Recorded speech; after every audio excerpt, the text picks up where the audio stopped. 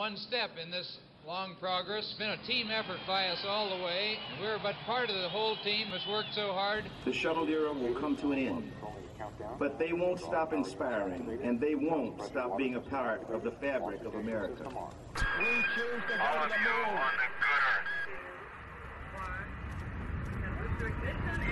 That's one small step for man, one giant leap for mankind.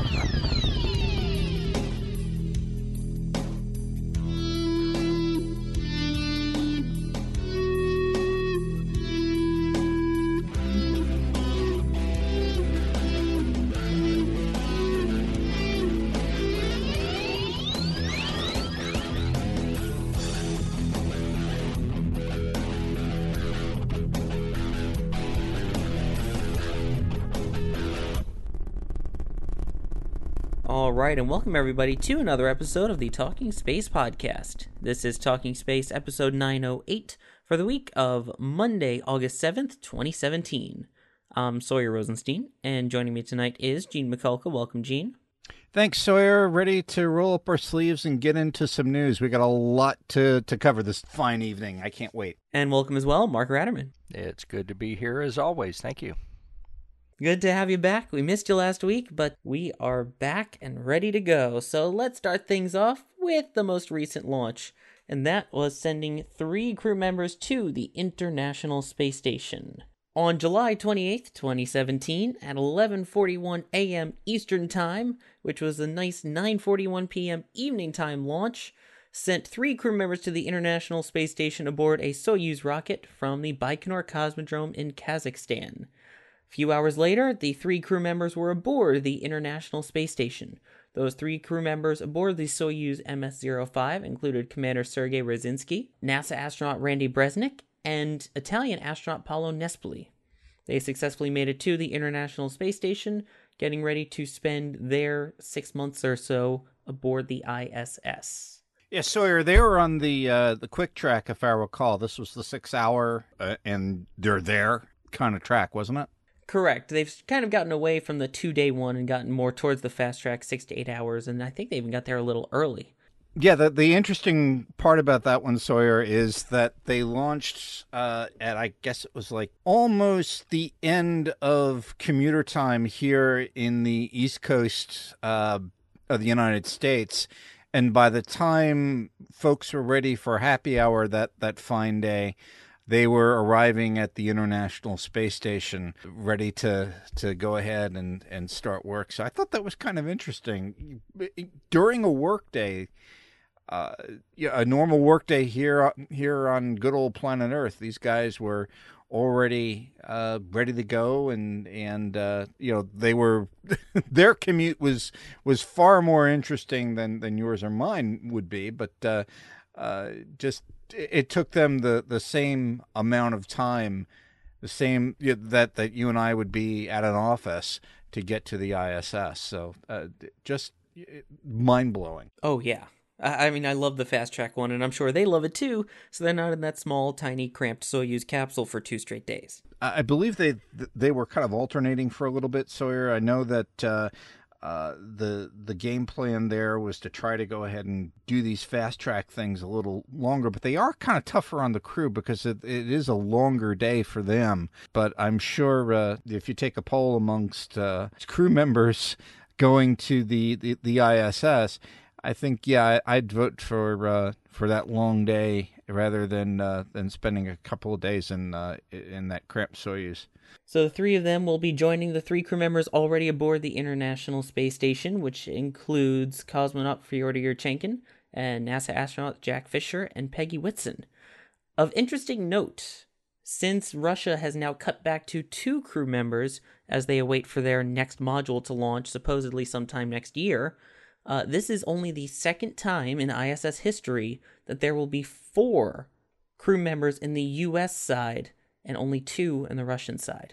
The other thing, too, Sawyer, is I'm going to just venture into the world of politics a little bit. I know that the United States has put on sanctions for Russia, and I'm not going to go into the reasons why that's the case.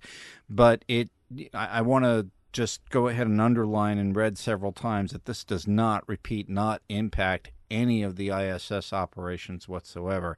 Those will continue to go forward, and there's literally no impact at all to any of the NASA and Roscosmos kind of programs. True. Very, very good to point that out.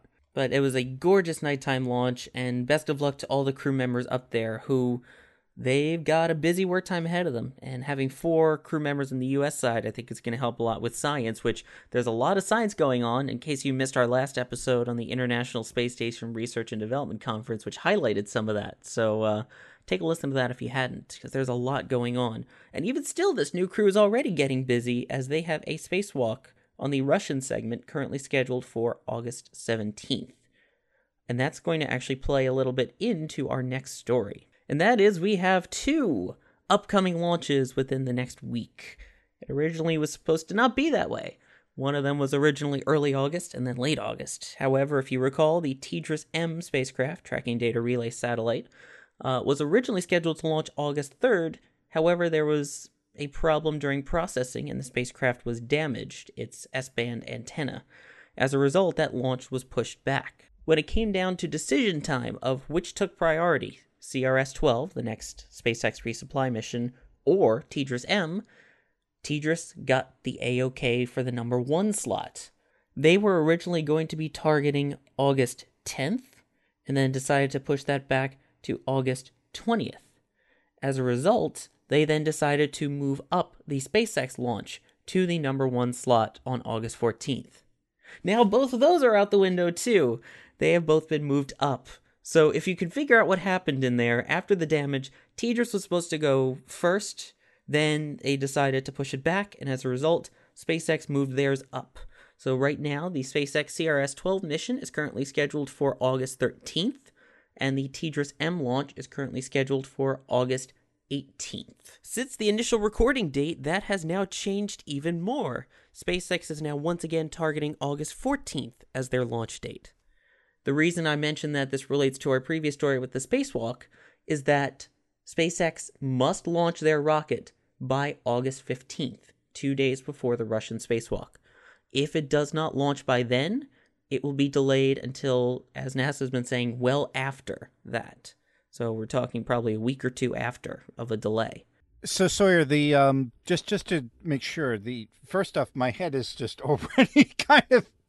It's a lot of information, I know. Really, and I'm like, and I'm listening to this, and I'm sitting here, who's on first? I don't know, third base. Imagine trying to keep track of this, especially since Talking Space will be at these launches. Myself being the representative, trying to imagine shuffling hotels and keeping track of all of this. Well, you're probably among friends in our press brethren there, but I'm going to go ahead and just venture to guess, Sawyer, the reason why is for safety reasons, correct? They're going to just go ahead and just make sure that you're not having docked operations during an EVA, correct?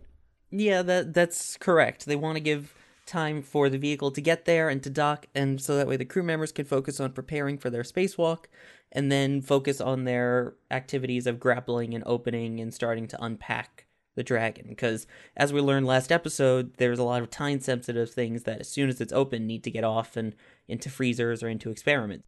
Exactly, and the way I'm looking at this as far as the TDRS-M side of the house on this, and this is a NASA release dated today, August 7th, 2017, the day we record this, that the Eastern Range has approved August 18th, if I'm not mistaken, with a 40-minute launch window opening up at 8:03 a.m. That is correct. It is a 40-minute launch window, which is very nice compared to the SpaceX launch window, which, if you recall, is a 1-second window or just instantaneous. Right, and if I'm reading this right, there was some sort of unrelated electrostatic discharge incident, too, that also had to be resolved on the TDRS-M side of the house.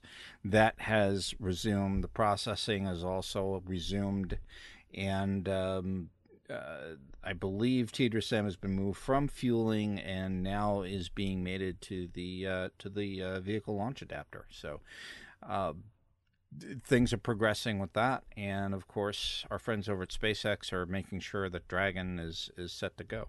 Which, keep in mind, these are the first launches after the range had been closed for about a month, just due to normal operations and orbital issues and things like that. So the range is fully operational. This was just a regularly scheduled downtime for the range, and it sounds like it's going to get ready to pick up.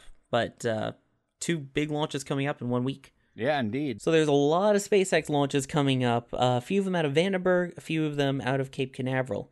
August 24th, they have one out of Vandenberg with Formosat 5. There's also OTV-5, which is the X-37B. That is scheduled to launch September 7th out of the Cape. September 27th is the no earlier than date for SES-11, which has now been announced that it will be flying on a previously flown Falcon 9 booster.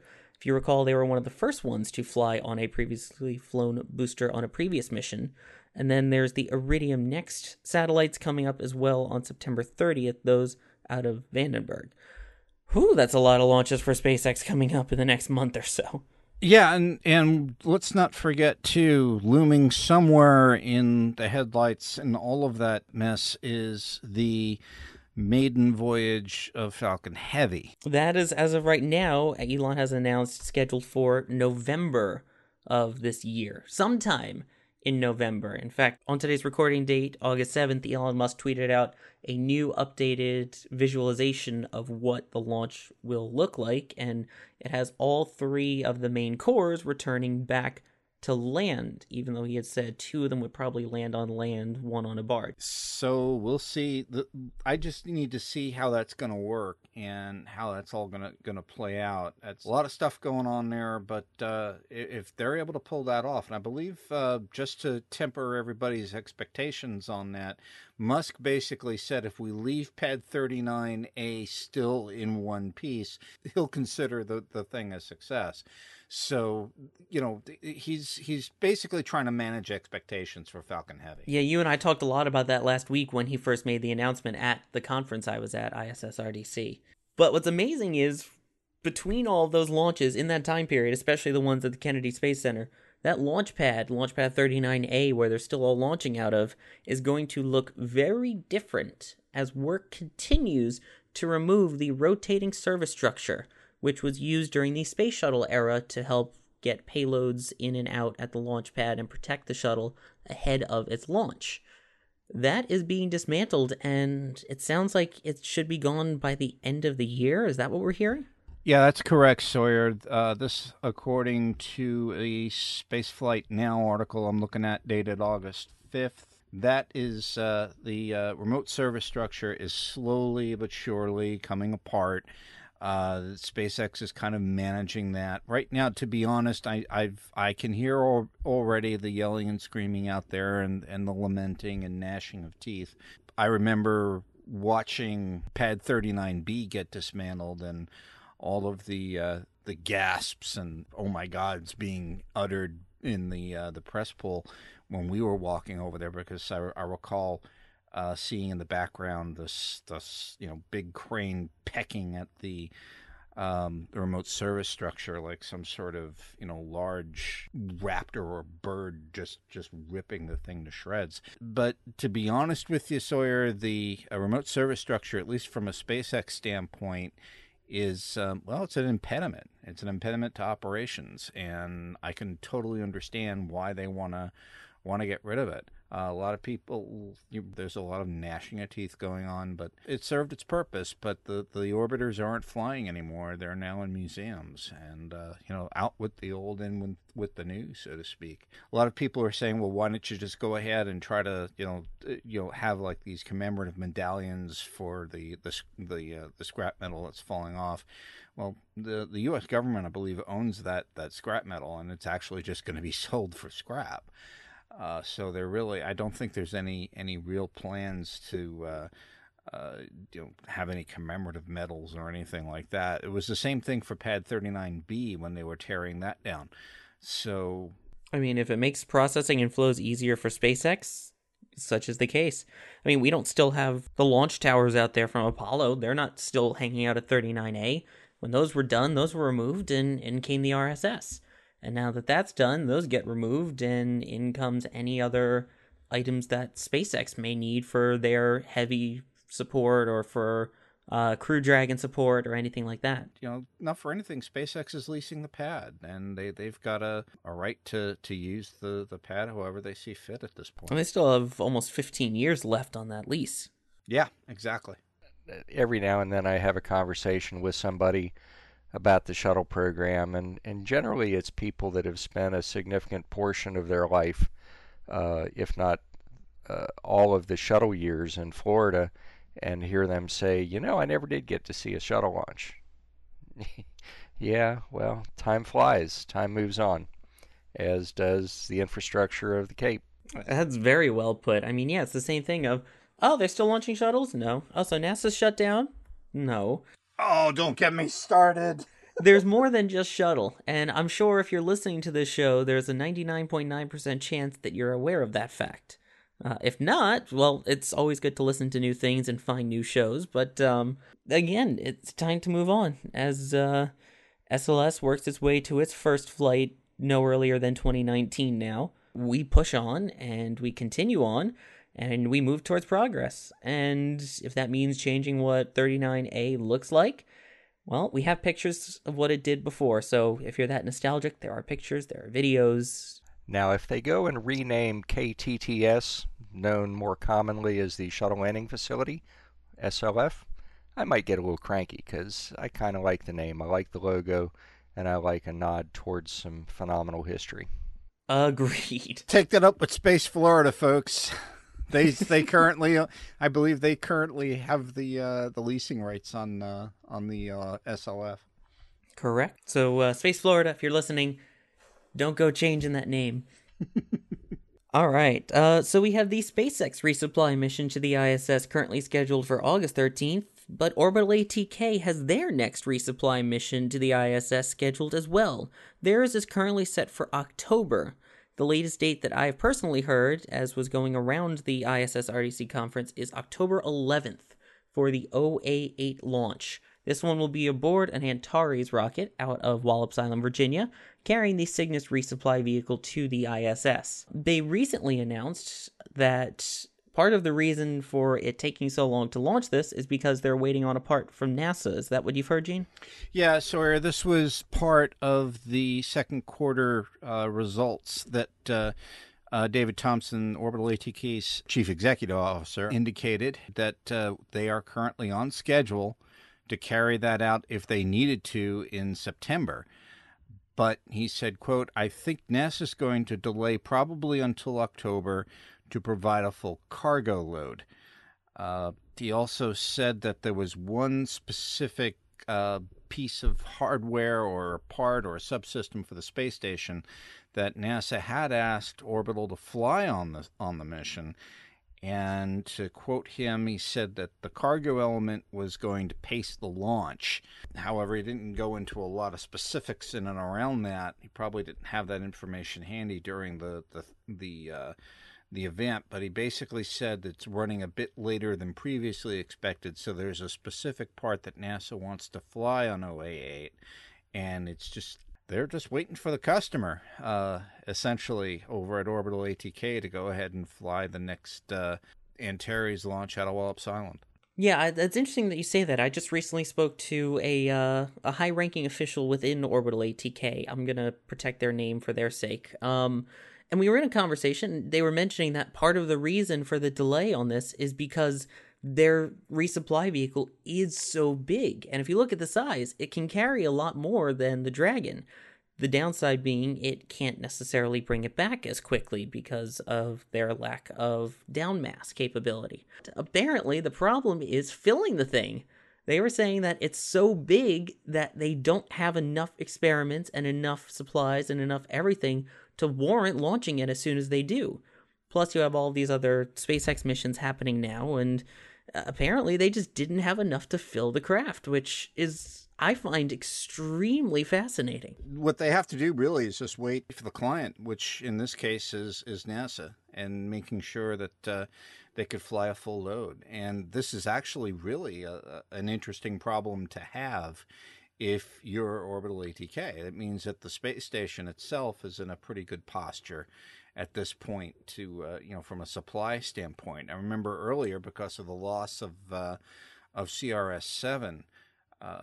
This was the whole reason why, too, Orbital ATK was flying on Atlas V. The Atlas V can carry a little bit more, so, and as such, they filled Cygnus to the gills and made sure that Swan was carrying a lot of stuff over to the International Space Station. And that actually, those two launches, which they really overstuffed, were, really put them in a pretty good posture. And really put the ISS in a pretty good posture for, both from a science standpoint and from a supply standpoint. So it's an interesting problem to have if you're Orbital ATK, to make sure that you can fill up your spacecraft with logistics going to the International Space Station. And again, that's part of the person I spoke to. That's part of what they were saying is the space station is doing really well right now. But keep in mind, their customer isn't just NASA. It's also CASIS and NanoRacks and all these other companies that send up experiments to the ISS. So part of it is also, making sure there's room for all these experiments on the ISS and getting all of them approved and up in time and things like that. So it's supplies as well as science. So it's a combination of filling up both of them.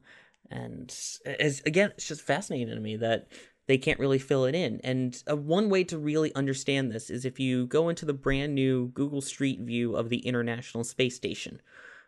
You can go through the ISS like you would on Google Street View, and it allows you to go inside the resupply vehicles, including the Dragon and the Cygnus.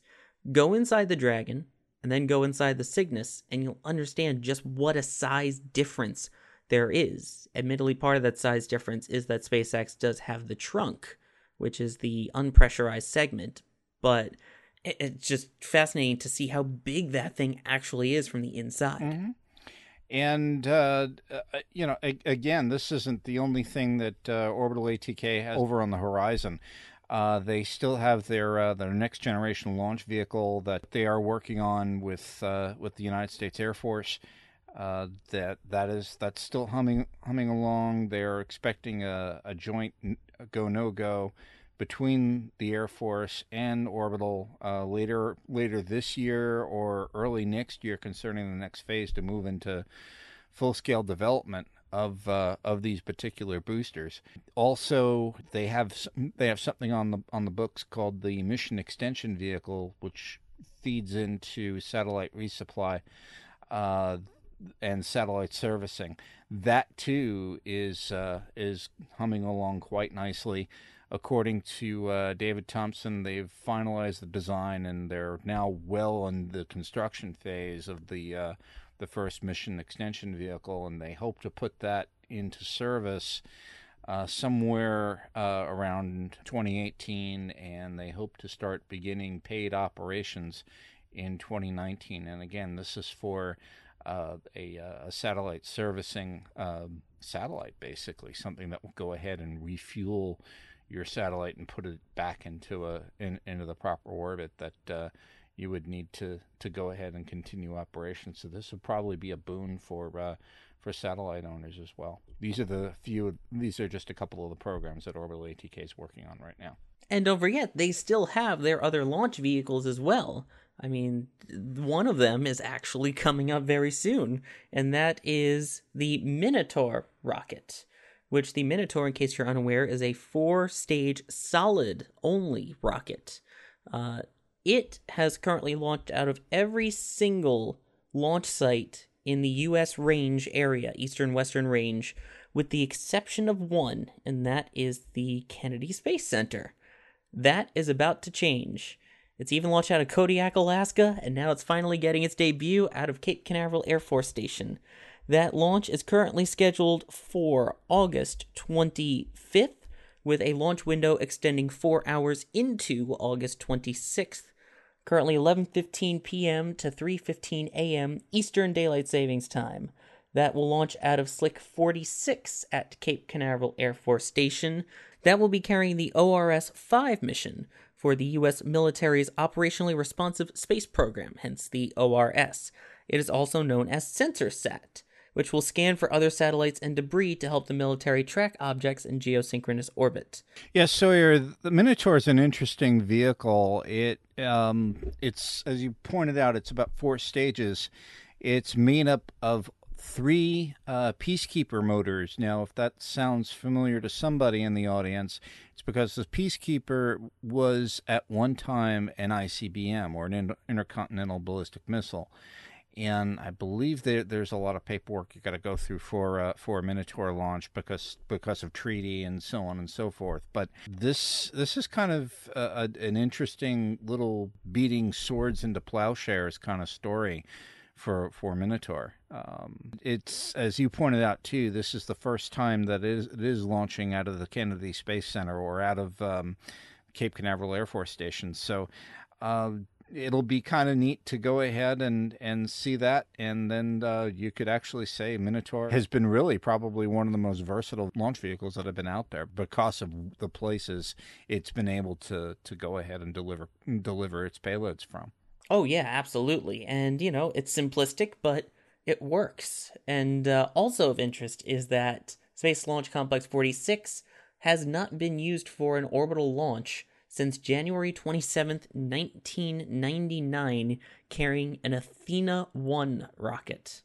So it's been a little while. It's quite unique. Again, you don't see that many solid-only rockets, and it's exciting to see it moving around and getting more opportunities. And if this goes well, I believe they'll have another launch in 3 or 4 years out of there, and they've got now pretty much every single launch option around the United States. And you guys can probably correct me if I'm wrong, but didn't a Minotaur fly the Laddie mission to the moon not too long ago?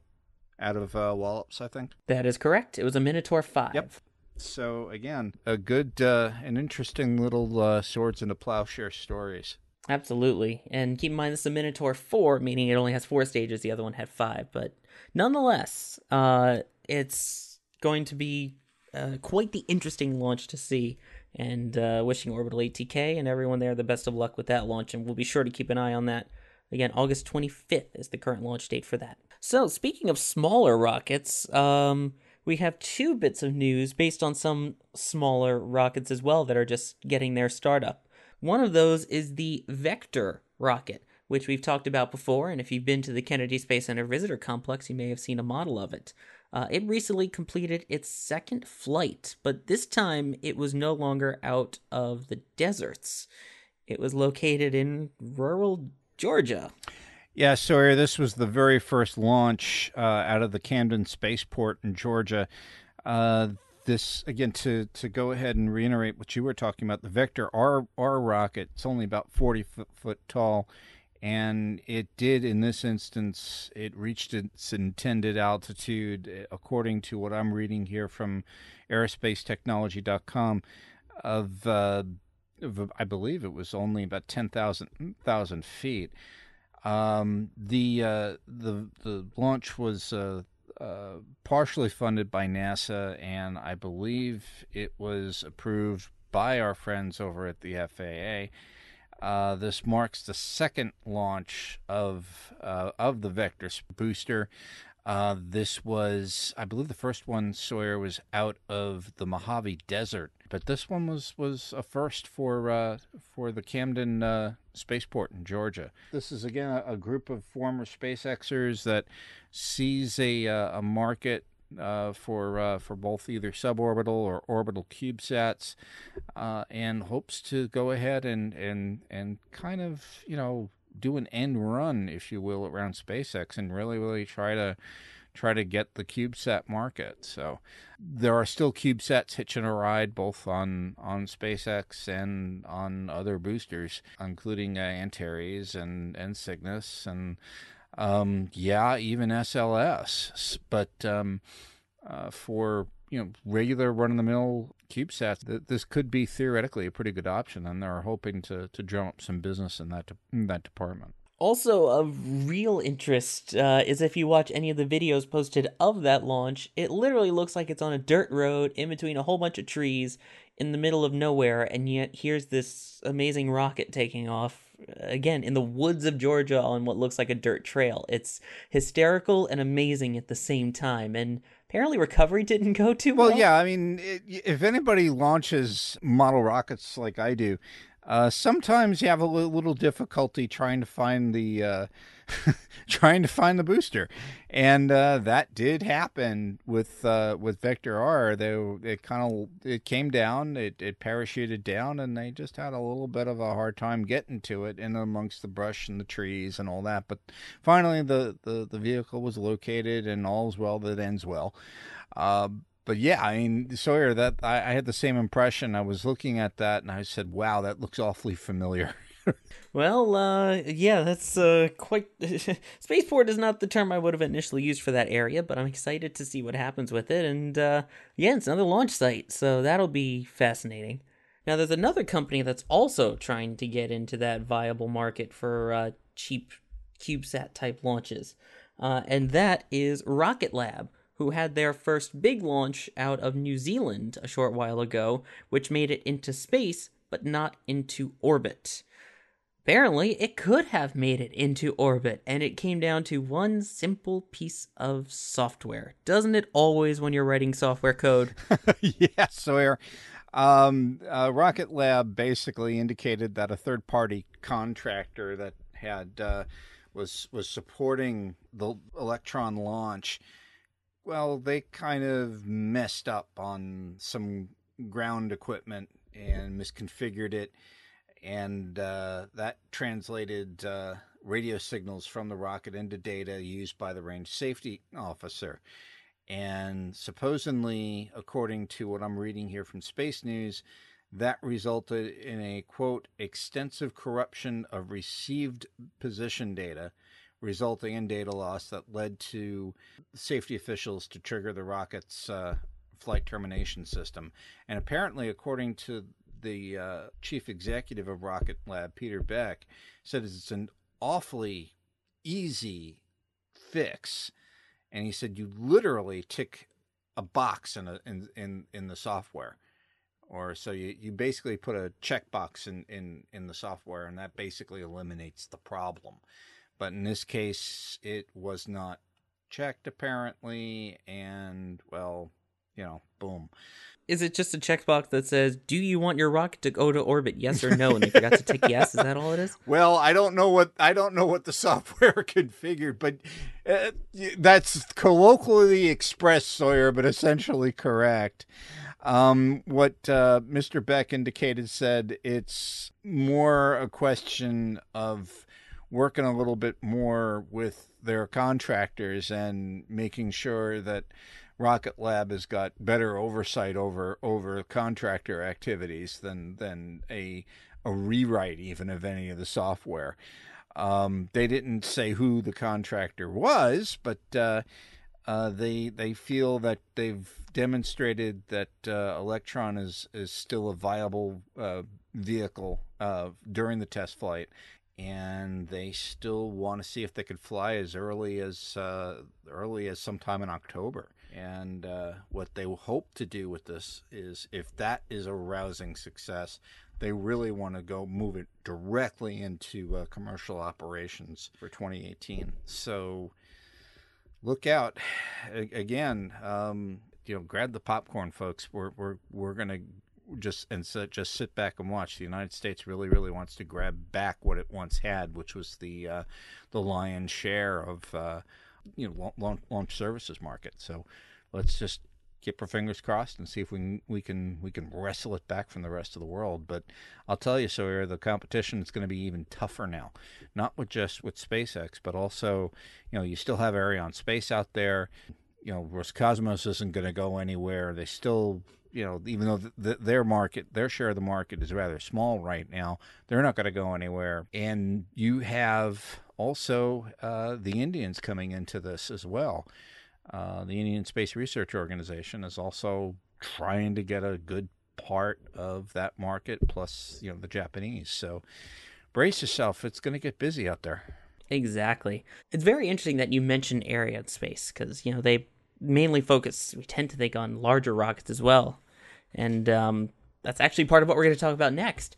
Besides the fact that they just recently had a successful Vega launch as well, which is another one of their rockets, their 10th successful Vega launch. We had talked a few weeks ago about the Bepi Colombo mission, and partly about how much we love the name, but that was a mission that is scheduled to launch to Mercury. That ESA mission is scheduled to lift off October of 2018 aboard an Ariane 5 rocket. Problem is, the James Webb Space Telescope is currently scheduled to launch October 2018 aboard an Ariane 5 rocket. Ariane 5 is not as quick as SpaceX or as quick as ULA, and they have at minimum 1 month between launches, which means one launch is going to have to move. One of them has a window to meet to reach Mercury. One of them, well, it's been delayed so many times now, I don't know if it has a window still. So it sounds like James Webb is getting another pushback due to a scheduling issue. Yeah, it sure looks that way, Sawyer. As you mentioned, the Bepi-Colombo mission would definitely take precedence over that. The reason, as you had pointed out, is indeed a launch window that, between the two, I mean, it's a no-brainer. And I have a feeling that indeed Webb is going to get pushed back one more time. Hopefully, fingers crossed, we'll have a good Ariane 5 launch for the Bepi-Colombo mission, which would really, really pave the way for the James Webb Space Telescope. The thing is, though, Sawyer, too, you've got to transport that thing down, and that actually, I don't know, that slight delay, might actually go ahead and play into making sure that the vehicle is in good shape and ready to go. So it might give them a little bit more time to make sure that this baby is good to go, because you have to remember, too, the James Webb Telescope is very different from Hubble. There's not going to be a chance for a servicing mission. This has got to go right. And there's a lot of mechanics around getting that thing set up once it's out there. And all of that's got to work like clockwork, because if it doesn't, there just isn't a halfway house. It either works or it doesn't. Exactly, because we're going out to one of the Lagrange points, which is past the moon, and there's no real rockets that can go out there right now. Bepi-Colombo, I should point out, is a joint operation between ESA and JAXA, and is actually made up of two spacecraft, the Mercury Planetary Orbiter and the Mercury Magnetospheric Orbiter, so MPO and MMO. It is speculated at this point now that as a result, James Webb will push until 2019, the earliest, as opposed to getting pushed to November or December of 2018. Poor James Webb just keeps getting pushed further and further and further back. I mean, at least it's going to get launched. At least it's better than, having a ridiculously large telescope and then not being able to launch it or not being able to man it, which is a problem that China is supposedly having. Apparently, the Fast Radio Telescope in China, which is the world's largest radio telescope, has no one to run it? Yeah, so there was an article that appeared in, I believe it was the South China Morning Post on August 4th, and this was kind of backed up by Eric Berger out of Ars Technica here in the U.S., that China basically has world's largest single-dish radio telescope, period. It's basically dwarfed Arecibo. However, they don't have anybody to run this thing. And it's not due to salary, trust me. The salary, I believe, adds up to about $1.2 million US. It is... you get free housing out of the deal and all this.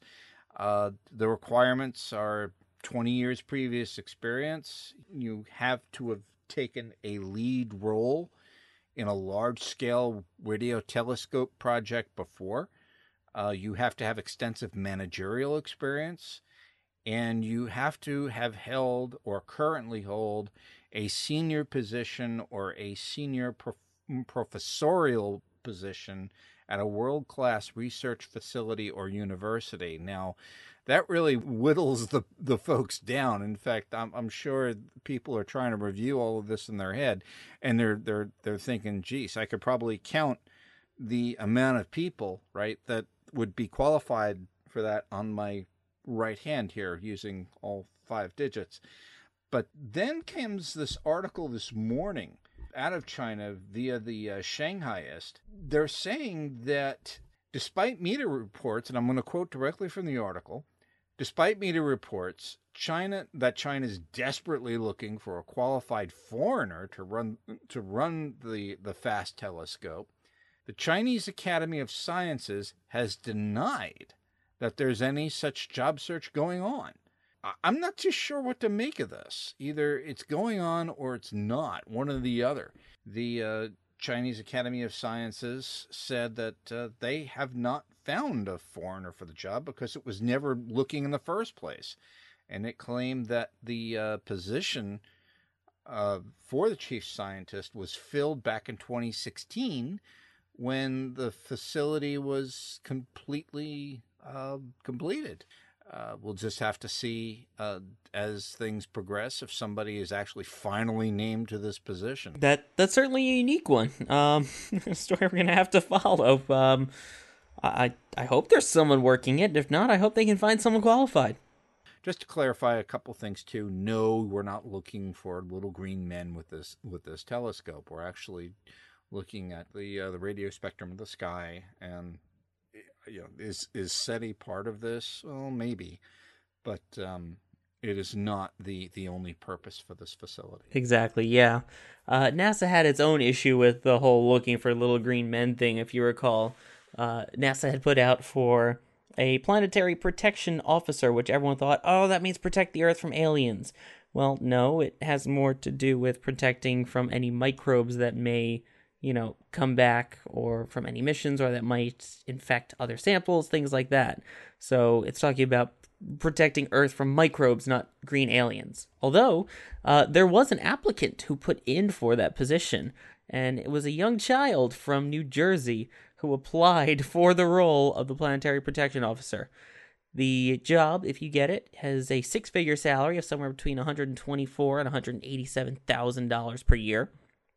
So 9-year-old took to some pencil and paper and put in an application and actually heard back. Yeah, Sawyer, this was an enterprising young man by the name of Jack Davis that wrote to NASA, basically saying, and I'm going to quote directly from the NASA webpage because they have a photograph of the letter. Dear NASA, and the letter is dated August 3rd, 2017. My name is Jack Davis, and I would like to apply for the Planetary Protection Officer job. I may be 9, but I think I would be fit for the job. One of the reasons is my sister says I'm an alien. Also, I have seen almost all of the space and alien movies that I could see. I've also seen the show Marvel Agents of S.H.I.E.L.D. and hope to see the movie Men in Black. And I'm also great at video games. I am young, so I can learn things and learn to think also like an alien. And he writes sincerely, Jack Davis, Guardian of the Galaxy, 4th grade. Well, needless to say, this got the attention of Jim Green, who is the director of planetary science over at NASA, and no stranger to this particular audience. He wrote the following back to Jack, quote, Dear Jack, I hear you are a guardian of the galaxy and that you are interested in being a NASA planetary protection officer. That's great. Our planetary protection officer position is really cool, and it is very important work. It is about protecting Earth from tiny microbes when we bring back samples from the Moon, asteroids, and Mars.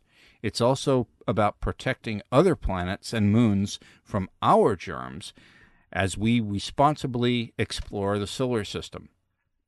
We are always looking for bright future scientists and engineers to help us. So I hope that you will study hard and do well in school. We hope to see you here at NASA one of these days. Sincerely, James L. Green, Director, Planetary Sciences Division. So they really got a pretty good kick out of this letter. And the way they handled this, I thought, was really, really ingenious. They handled it like, here's a young kid that wants to go ahead and try to, learn something else and really try to get out there. And they're trying to inspire him to bigger and better things. And I thought Jim Green handled that pretty well. But that's a great little kid there, and a great job by NASA responding back to him. And these are the nice stories we like to hear, where NASA's, getting back to kids and inspiring and, not turning people down just because their sister calls them an alien. Yep. And Jack, who knows, maybe in a few years you're going to be writing to some 9-year-old as NASA's director of planetary science. So hang in there if you're listening. Great. Heck, as a 13-year-old kid, I saw people talking to astronauts in space. I'm like, I'd love to do that one day. And here I was helping with that earlier this month. And then, going and covering rocket launches. I wanted to see one. I never thought I'd get to go up close to them and cover them and hang with astronauts and become really good friends with these people and get to bring you guys such amazing launch audio and things. So you never know what's going to happen. Just put your mind to it and see what happens. And in this case, and our young friend from New Jersey here, great job. So the final story, I think, is probably our most important story, and the timing of it could not be more important as well. For those of you that live in the United States, and North America for that matter in general, on August 21st of this year, a solar eclipse will happen. We want to go over the very important safety things and some tips and tricks if this is your first ever solar eclipse, and even if you have some good reminders as things have changed in the last few years in terms of what is safe and what is not for viewing a solar eclipse.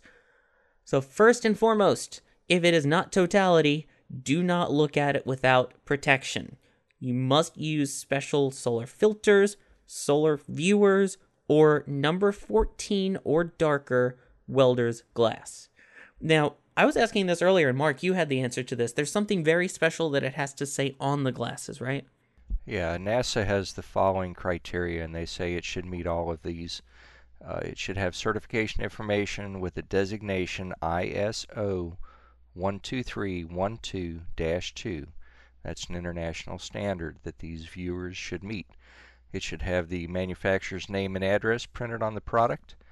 Don't use them if they're older than 3 years old, if they have scratched or wrinkled lenses. Definitely don't use them if they're homemade filters. And ordinary sunglasses, even the very darkest ones, should not be used as a replacement for eclipse viewing glasses.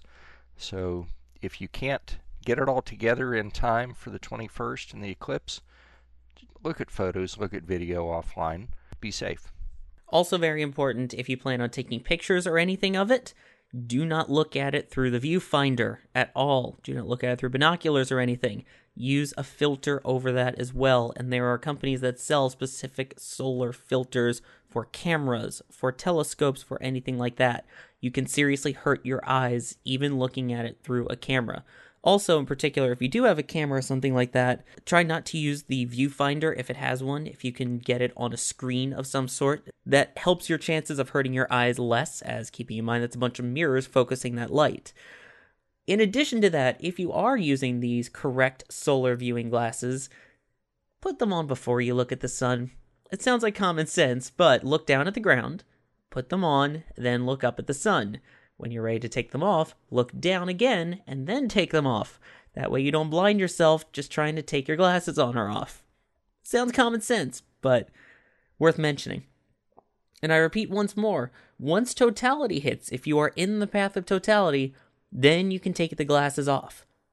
But only during totality. If you are not experiencing totality, or once totality is over, those glasses must go back on if you don't want to damage your eyes. Yeah, and Sawyer, just to let our audience know, if you visit nasa.gov, one of the things that they have over there is a total eclipse sort of survival guide, if you will. They've got a whole web page associated with this. It is eclipse2017.nasa.gov. A lot of the safety tips that we've mentioned on the show thus far are there. If you go to eclipse2017.nasa.gov/safety, a lot of the safety tips are there.